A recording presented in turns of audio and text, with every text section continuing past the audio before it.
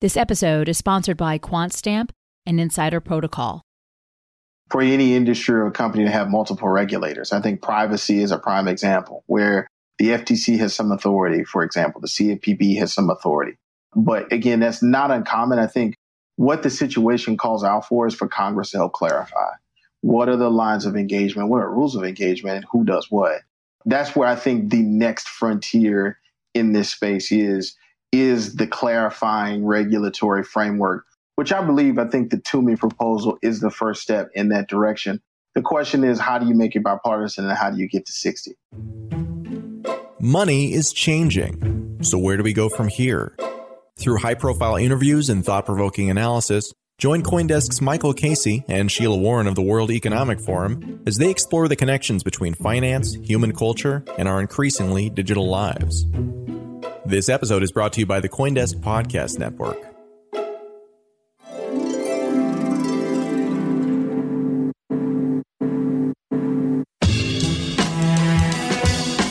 And just a reminder, CoinDesk is a news source and does not provide investment advice.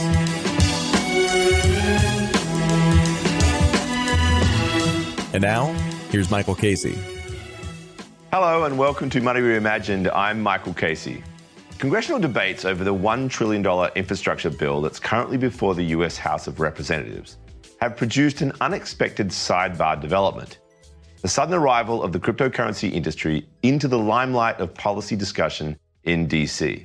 Depending on how you look at it, the intense fight in the Senate over a provision in that bill requiring cryptocurrency entities to report information to the IRS resulted in either a disappointing failure for the crypto lobby or an acknowledgement that it has arrived as a force to be reckoned with. In the end, efforts to amend what many regarded as some deeply flawed language were narrowly defeated. That was courtesy of a single holdout vote by Alabama Senator Richard Shelby. And now it looks likely the bill will be voted on by the Democrat-controlled House at the end of this month, with that flawed provision still intact. But arguably more important than the result of that fight was the fact that it forced lawmakers to consider and try to understand some of the core concepts that define cryptocurrency. There's also the idea that if the government is creating ways to tax an industry, there are now reasons to believe it will be disinclined to shut it down. That said, the increased attention on crypto has also given its critics in Washington a bigger platform. Indeed, some of the pullback in the price of Bitcoin earlier this year was founded on fears of a regulatory backlash around the world. Still, with countless other regulatory issues on the horizon for this sector, and now SEC Chair Gary Gensler vowing today to bring the industry inside a regulatory framework, there's a sense that a topic that was once a sideline issue for policymakers is now much more prominent. What does this higher profile mean for the future of the industry and its relationship with policymakers, both here in the US and elsewhere? To discuss, we have two ideally placed guests.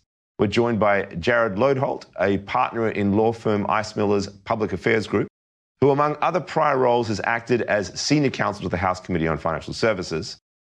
And alongside Jared, we'll welcome CoinDesk's own Nick Day, our managing editor for policy and regulation. But before they join us, let's do as we always do and welcome my co-host, Sheila Warren. Hi, Sheila. Hey, Michael. So hello there. Welcome to this new format. We're doing this live from the studio. I think this is an exciting new development for podcast. Obviously, those of you listening to this in the audio have got no idea what we're talking about because it's all just noise to you. But this is fun, I think. It's good to have a change. I like it. Yeah, we've been doing this almost a year. It's time to shake it up a little bit. I enjoy it. So, one thing I want to tell you a story, Michael, quickly, because I was thinking when you're talking about taxation as kind of the gateway drug to, maybe getting legitimacy within the eyes of regulators, it reminded me of back in the early aughts. I had a client come to me back when I was a lawyer for nonprofits. I worked with big charitable organizations. And this group that was a precursor to what would now be called a pot dispensary, marijuana dispensary, came to the law firm and said, can you help us make the case that we should be paying sales tax? We should basically be collecting sales tax on what we're doing and paying that tax to the government in some format. And it was a very clever way of trying to legitimize and acknowledge this is a growing industry, a very big industry. That attempt initially was not successful, but subsequent attempts were successful. And of course, we see where we are with marijuana legalization today. So I think there's a lot to be said. There's a lot of traction as a strategy to thinking about taking advantage of taxation as a way of saying, here's a giant industry, it's not going anywhere. There is an opportunity for the government to reap benefit from the existence of that industry and to then have that pave the way for more acceptance of the fact that that industry is existing and in fact thriving. It does feel like just one more pillar in the legitimization and almost like unbreakability of the sector, as if this is no longer a flash in the pan idea. This is here to stay. I think that's a really good way to found this conversation. So let's bring in our guests. Let's see, Nick and Jared, great to have you with us. You know, Nick, you've just done a fabulous job reporting on this. I think it's fair to say the finest crypto regulatory reporter in the world, Nick Day. And, you know, with your tremendous weekly newsletter, State of Crypto, you know, you're really sort of giving us a sense of what's coming. On that note, why don't you lay out a little bit of what the regulatory agenda currently looks like? Obviously, there's the infrastructure bill, but there's various other things that we have our eyes on. You've highlighted some of those in your newsletter. Thank you for the kind words and thank you for having me. Yeah, this fall looks to really be shaping up to be pretty, I'd say, active for the crypto regulatory intersection. Besides the infrastructure bill, which the House will mark up this coming month and vote on at the end of September, we're seeing the SEC really gearing up to take action on a number of different issues, whether that's Bitcoin exchange-traded funds or ETFs, which is something the industry has been clamoring for a good 3 or 4 years now, if not longer. Decentralized finance, which, you know, the SEC has already started taking some action on and is kind of hinting at, you know, far more to come, as well as, you know, just a handful of other issues within the securities kind of, you know, commodities world, who's regulating exchanges, things like that. We're also seeing the Treasury Department at large gearing up to try and get more of its priorities enacted into either legislation or just attached as other broader tax packages it's working on. Thanks, Nick, for that. Jared, I'd love to turn to you now. You know, clearly crypto is on some lawmakers' radars, but is that a bit isolated of a phenomenon, or do you think it's really kind of generally on radar? And what does that mean? Has the industry arrived now? Absolutely. I think it's broadly on the radar, and it's on the radars of the committees of jurisdiction. So in both chambers, you've got House Agriculture and House Financial Services in the Senate. You got banking and you've got the Agricultural Committee as well, because they have jurisdiction over the Commodities Future Trading, CFTC. And so it's broadly, I think, on the radar, and I think it extends well beyond the tax provision in the infrastructure bill, because we saw a Senate hearing not too long ago where it was all about virtual currencies and about what a regulatory framework would look like. You saw Senator Toomey last week announce that he was going to solicit feedback for a comprehensive bill on virtual currencies. And you've had Chairman Gensler from the SEC yesterday, I think, make some public comments about exchanges and basically asking exchanges to voluntarily register with the SEC. It's on a lot of radars across Washington. It's in the committees of jurisdiction. It's in Treasury. You've had Senator Warren call for FSOC to play a much more active role. You've had the Consumer Financial Protection Bureau flag the uptick in complaints from consumers about virtual currencies and the exchanges. So there's no more hiding. I think this is very much, I would say, in the financial services space, the top issue, because the investor demand has sparked that much attention, quite frankly, since the pandemic started, because I think that's when this became kind of mainstream, so to speak. And Washington is fundamentally reactive. So I think they're reacting to the demand. But you also have in somebody like Gary Gensler, for example, who taught a class of virtual currencies at MIT. So you actually have a regulator and a chairman of the Securities and Exchange Commission who knows the industry. And he's talking about it really clearly and in clear terms, and in terms that he wants Congress to expand his authority. Because again, you've got kind of a regulatory food fight between the SEC, the CFTC, around the security versus commodity aspect of virtual currency. So they're very much on everyone's radar. Definitely. We've seen a lot of politicians, political activity, a lot of statements being made in various places, the press and private hearings and in sessions. I'm curious about the regulatory part of this, though. You know, there is kind of this fight, it seems, brewing between the CFTC and the SEC, a bit of a turf war. Could you just comment on that and your thoughts on that? Yeah, there's a little bit of tea leaf reading in here, right? The SEC Chair Gary Gensler has made a number of remarks kind of saying, you know, we think we need some greater authorities to regulate this industry in both, you know, public speeches as well as letters to lawmakers. He wrote a letter to Senator Elizabeth Warren saying, we need plenary authority to better oversee crypto exchanges and market overall. But at the same time, right now, the way it kind of shakes out is you have the SEC overseeing securities and securities trading platforms, but most crypto exchanges don't register as something like that. They, list cryptocurrencies, and a lot of them, or some of them might say, according to our best interpretation, we don't think we have any securities listed. Most recently, I think, the big example is XRP. As soon as the SEC sued, a lot of exchanges delisted or suspended trading in XRP, saying, okay, well, we didn't think it was a security before, but now we're going to wait for the SEC litigation to end. The CFTC kind of sort of has a greater claim to jurisdiction over a lot of these cryptocurrencies, but in recent weeks, officials from that agency have said, we oversee fraud and we oversee derivatives, so Bitcoin futures, Ether futures, things like that, but they don't necessarily oversee the spot market. So we have this kind of gray area where the SEC wants to have jurisdiction over some of these spot markets, it would appear. And the CFTC says, we don't necessarily think that's the right place, but also we don't have jurisdiction necessarily either, unless there's a fraudulent action or something that really impacts one of the markets we are regulating. And that's kind of where I see the turf war kind of brewing the most is, just who does these exchanges report to at the federal level? Is it the SEC? Is it the CFTC? Is it neither? Or, is there room for a different entity to come in and say, you guys are falling under our jurisdiction instead?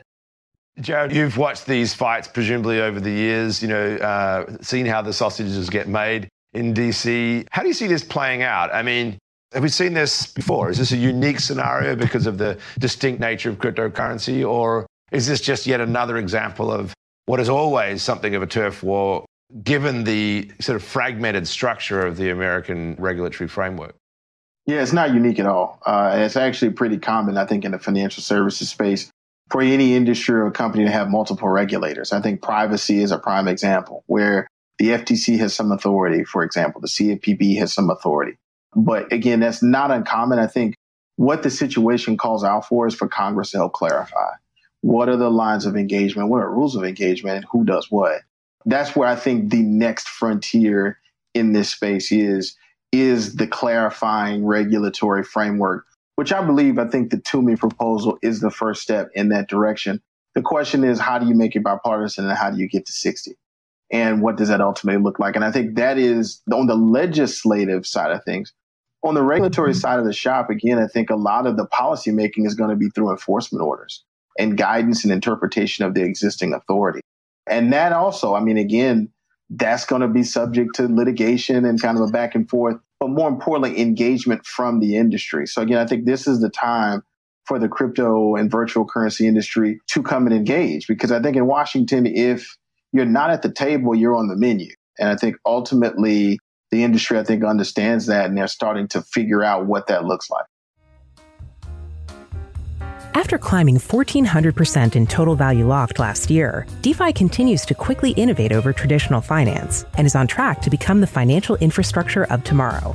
This new infrastructure has unique security needs, and QuantStamp has already secured over $100 billion worth of digital assets for the best projects in the space. Visit quantstamp.com/blog to learn why DeFi projects like Maker, Compound, and Barnbridge trust QuantStamp to fulfill their security needs. That's quantstamp.com/blog to learn more.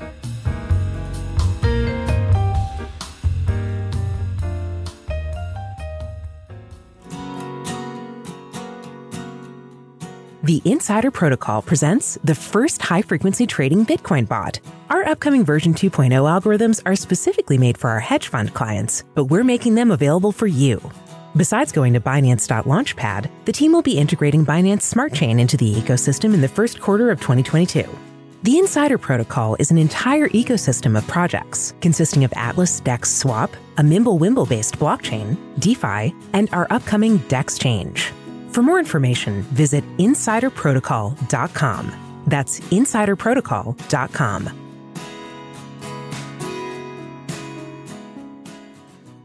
So, Jared, just on this SEC versus CFTC point, why should the average person care? What's the implication if one of these agencies winds up having an oversized, let's say, regulatory presence within the ecosystem versus the other? Well, I think ultimately it's a function of what you're allowed to do with your regulator is a function of what you see as a consumer. So what is listed on an exchange? What can happen on an exchange? Fees, disclosures, brokers, licensing, the cost of doing business associated with the regulatory compliance obligations, I think, do affect your operations and what you can afford to do. And that ultimately, I think, affects the consumer experience. So I know a lot of the conversation is kind of day-to-day inside baseball around the law. Fundamentally, I think it boils down to what offerings do you see when you open an exchange? What disclosures are you required to have to provide? Fees and caps and all the other things that I think come with being a regulated industry. Much in the same way, if you log into your E-Trade account, there are going to be certain things you see. You have to get certain statements, certain disclosures, and so forth. So I think it affects the user experience for the investor. But also, I think, quite frankly, there's a broader conversation of when an industry becomes mainstream and larger financial institutions come into play, one of the conversations that they're going to have is around due diligence and what is required under the law so that these platforms can expand and meet more consumers. So I think the regulatory work has a very much of an inside baseball element to it, but ultimately it does boil down into what is the user experience on the other side? What is the investor experience? But also what is the investor recourse when something goes wrong? So I think for investors in particular retail investors that may not necessarily have the back end resources of institutional investors, you do care who's at the table because you want to know who to go to when you need recourse. It has practical implications for sure. And I think I appreciate that question because we have a lot of these conversations in Washington about what matters in the alphabet soup, but the average person is like, why do I even care about this? And I think the answer is it will affect your user experience. And it also affects what happens when things go wrong. Jared, speaking of things that the average person really should be caring about, it's like literally access to money and not necessarily here in the US, but outside of the world. And, one of the reasons I wanted to have you back on the show here is because you threw out something during First Mover when we had you in on Monday. And I was like, oh God, I want to dig down into this. You talked about de-risking. You talked about the problems that are very prominent in the Caribbean and something that Sheila and I talk a lot about on this show. We do think that there's a global challenge in the way that excessive regulations around the movement of money come back and hurt, particularly the poor. And I think this question is absolutely pertinent right now because of Afghanistan, right? We've just shut down. Western Union is shut down. There's no access. We've got to get money into these NGOs, into these women and others who need it. And at the same time, not obviously get it into the hands of the bad guys. Is there an awareness of this? I've always felt like that Treasury's response was so knee-jerk. We've just got to stop the AML, stop the money laundering, go after the bad guys, but never a sophisticated enough understanding of all of the costs of this. Is there a rising awareness of how we might do things differently? Yeah, on the payments front, our payment system in this country is broken. And I think one of the reasons why virtual currencies have risen in popularity very recently is that you can move money faster. And I think ultimately we want money to move in real time. And I think that is the appeal of virtual currencies. And that is a part, quite frankly, one of the reasons why I think DeFi has become what it is because our intermediaries, namely our banks, I think have payment rails that are outdated. And that, quite frankly, lies with the Federal Reserve because ultimately they manage the payment system in this country. And I think that is a question that I know the Fed through FedNow, they've tried to start to fix. But I think the market, quite frankly, is moving faster than regulators on this because the demand and consumer expectations is that if I have money here, I should be able to move it there the same way I should be able to do everything else that I do in my life financially. So, no, I think everyone is aware of it. The question is, what do we do about it? And where does that lie? That responsibility lies, I think, ultimately with the Federal Reserve around our payment system. And I think a point I made in First Movers the other day was use cases. The future of making the case for mainstreaming virtual currencies is this is how we make money move at the pace of business and at the pace of consumer expectations. And that's particularly important with cross-border transactions where, depending on what part of the world you're in, you may never get the money. It may never actually clear.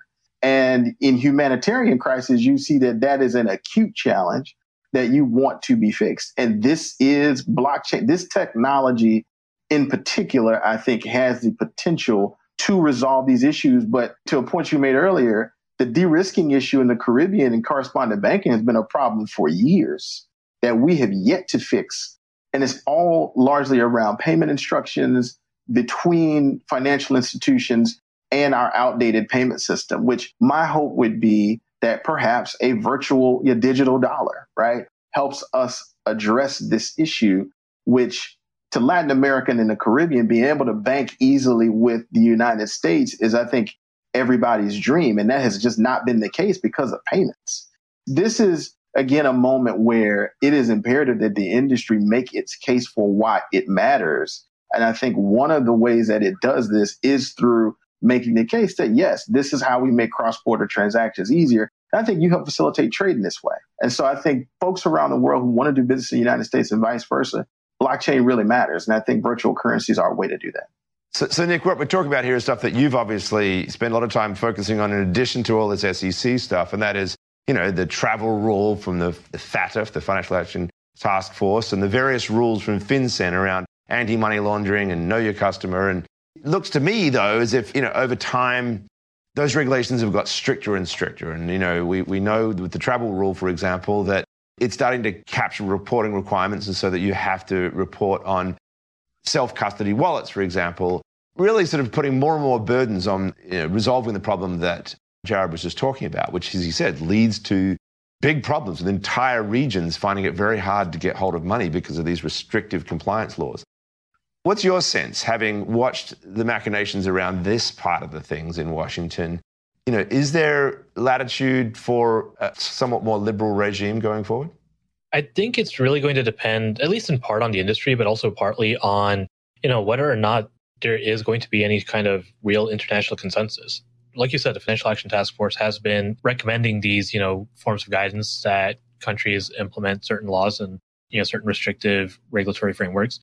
And it's been very piecemeal in the actual execution, right? Some countries are moving more swiftly than others. I think, we've got some countries that aren't even planning to implement the FATF travel rule until 2022, 2023, which means, as far as FATF is concerned, it's not plugging the holes it's trying to plug. So it's kind of like that's the regulatory side. And then on the industry side, we've got these growing issues. Ransomware, I think, is one of the big examples I can think of. But if you talk to cybersecurity experts and, even to some financial regulators, they say that the best possible course of action to mitigate ransomware payments using crypto is through a unified, harmonized international approach to crypto payments. And again, we're still not just seeing that yet. So some countries might take a more strict approach to crypto regulation and crypto transaction regulation because they're concerned about how exactly these cryptocurrencies are being used, even if some of those use cases are happening in countries that are completely separate. And that's been kind of the big concern that we've seen, expressed especially, in the last 2 or 3 months, given the recent ransomware attacks around the world.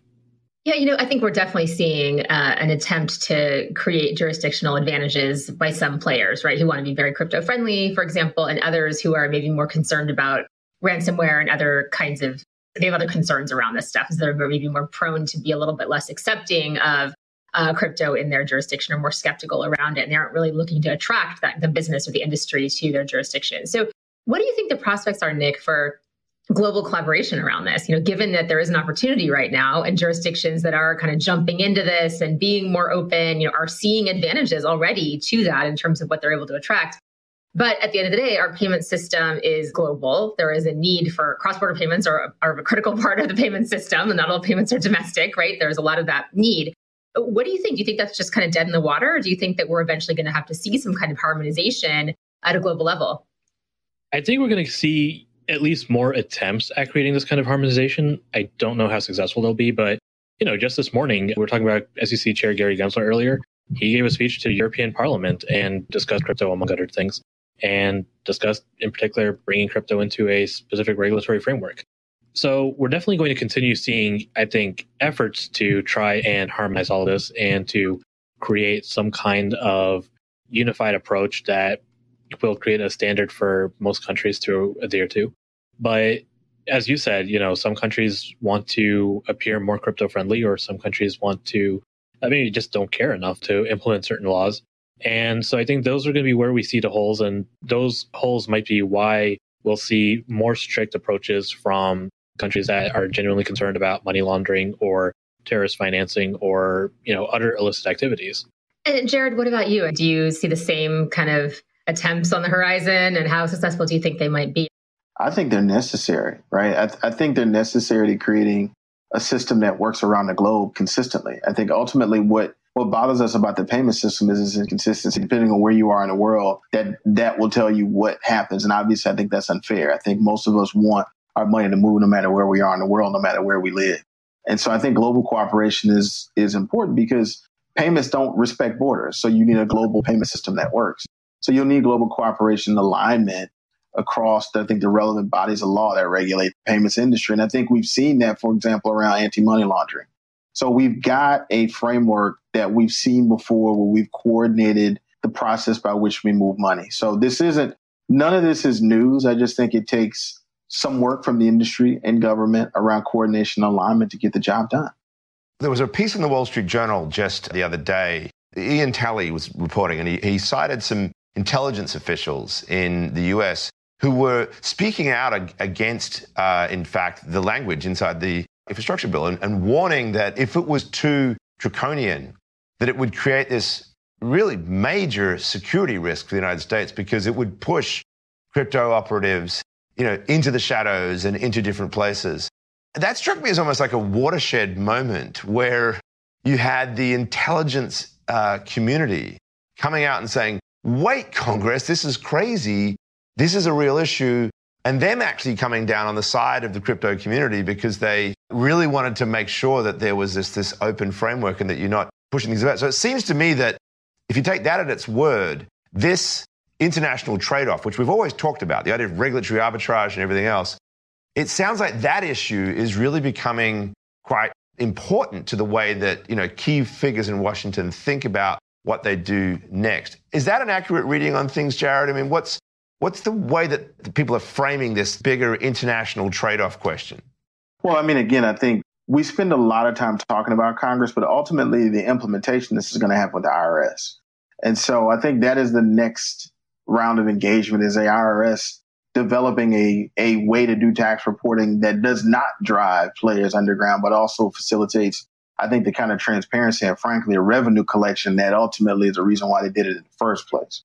But I also don't want to overreact. I don't think it's wise to present this as some existential threat to the industry necessarily, right? Because this is the same kind of reporting that you'd have to do for any other asset class. And so ultimately, I think the IRS understands that. And in the administration of what Congress passes, they'll seek to strike that balance. And I'm sure the IRS is in Treasury. They work closely with other parts of Treasury like FinCEN and OFAC, where they know and understand the world of kind of illicit activity and illicit financing. So I'm actually far more sanguine. I think they're probably most people in that Congress, that's where a lot of the energy and sometimes a lot of the panic kind of stems from Congress. But I think at the end of the day, the agencies as well, this will live, and the IRS will, I think, ultimately have the final say in what this looks like in the day-to-day lives of these businesses. But I always want to avoid hyperbole, right? Because I actually don't think it helps anybody. I don't think it helps anybody make sound policy. And I think it actually alarms markets. And if you spook the markets, I don't think anybody wins. So I think we all win by being very level-headed and cool-headed about this. And I actually have a lot of faith that the IRS will ultimately listen to the industry and the intelligence community and do the right thing. Well, I think that some folks in the industry should probably take it as a call to action to maybe be a little bit less. It is a call to action to be engaged, right? People who've listened to this show for a while will know that if there's a drum I beat to death, it's really around the IRS. If there's any sort of master manipulator in the system, it's the IRS. It's the fact that taxation is the number one driver of behavior and incentives by companies, by industry, internationally, all these kinds of things, right? We've had a lot of discussion of that on the show as well. I also have to note, the comedy in a way of this, that the intelligence community, they love crypto. They're like, please use that. Please create a record of a transaction that we can then have as evidence.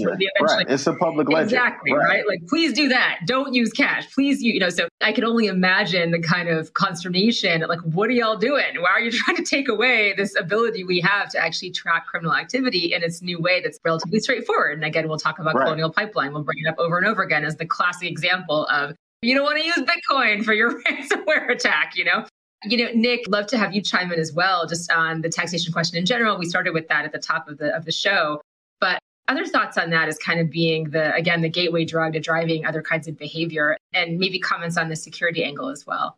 Well, just to add on to what Jared was saying, the IRS is not, they're looking at this as a possible source of revenue. So I don't think they're going to come out with some draconian measure that will drive people underground and really stop using cryptos in such a way that the IRS can actually capture the information they're looking for. That would not serve the IRS's purpose in implementing this law. So yeah, I agree that, I don't think whatever final interpretation we're going to see is going to be, all DEXs have to comply and everyone has to report all this information or they're being shut down. I think it'll be some kind of, more nuanced, more reasonable approach that exchanges can take a look at. Yeah, that in turn will make it, probably make it easier for the IRS. The industry has been kind of, clamoring for not this exact guidance, but, this type of guidance for a while now. So if an ideal world exists and we see that happening, it will be something that the industry will, after all said and done, they'll take a step back and say, okay, this works for us. This makes sense. We can do this. It'll solve the IRS's need and it'll raise the funds that, the government is looking to raise. So just to wrap this up, guys, I just thought maybe useful to have each of you weigh in and just give us a sense, look at the crystal ball. Where do you see things being, say, in a year's time with regard to some of these big questions? Like, are we going to resolve this infrastructure bill? Is there going to be something clearer, Bitcoin ETFs? What's the big thing on the horizon? Nick, if you can give us your take first. A year from now, I think we will see the infrastructure bill question resolved. It'll be, whatever it is, but I think a year from now, we're going to probably not even remember just what exactly this last month was like. I think we'll be, we'll have adapted to whatever the new normal is. You'll get some sleep, maybe. Yeah, in an ideal world, I'll get some sleep. I think we're going to see a lot of these questions answered. I don't know if they're going to be answers the industry likes, but, I think in a year from now, we might finally get a Bitcoin futures exchange traded fund that people can invest in safely without, actually getting exposed to deep market volatility in Bitcoin itself. I think we're going to see more enforcement actions, like Jared was saying, certainly around DeFi and other parts of the crypto industry, especially within the US.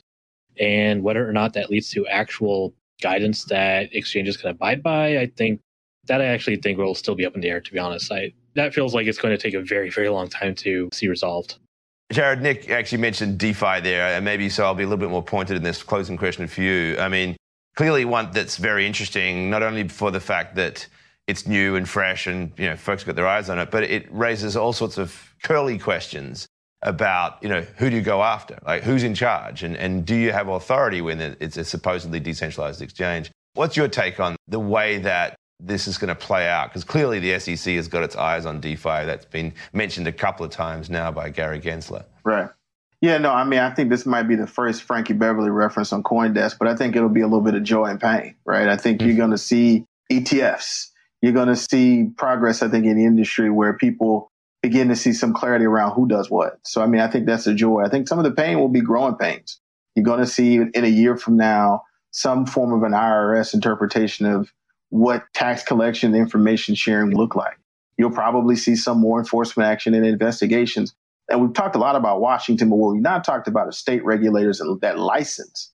I think many of your MSBs and your exchanges and your state attorneys general who have pretty extensive securities and consumer protection authority as well. So, I think if there's a song for the industry, I think it's Joy and Pain by Frankie Beverly, because I think you'll get a lot of that over the next few years. But hopefully we get some clarity, too, because I think ultimately that's what we're all looking for from the industry is what are the rules of engagement and who does what and who's responsible for what.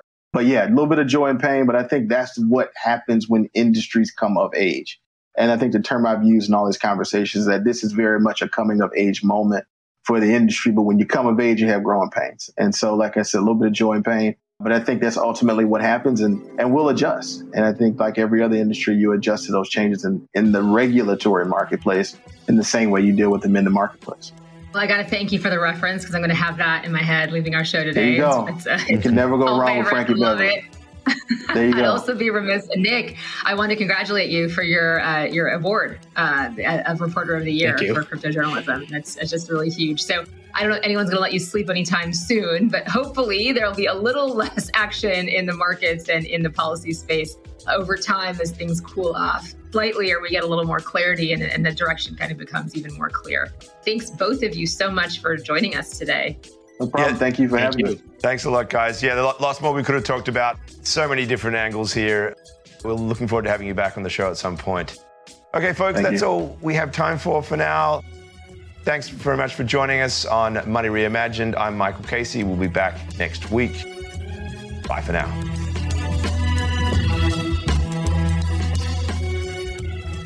You've been listening to CoinDesk's Money Reimagined. This episode featured Sheila Warren, Michael J. Casey, Nick Day, and Jared Lodholt. Our theme song is Shepherd, and this episode was produced and edited by Michelle Mousseau with announcements by Adam B. Levine. Have any questions or comments? Send us an email at podcasts@coindesk.com or leave us a review on your favorite podcast player. And from all of us at CoinDesk and the Money Reimagined team, thanks for listening.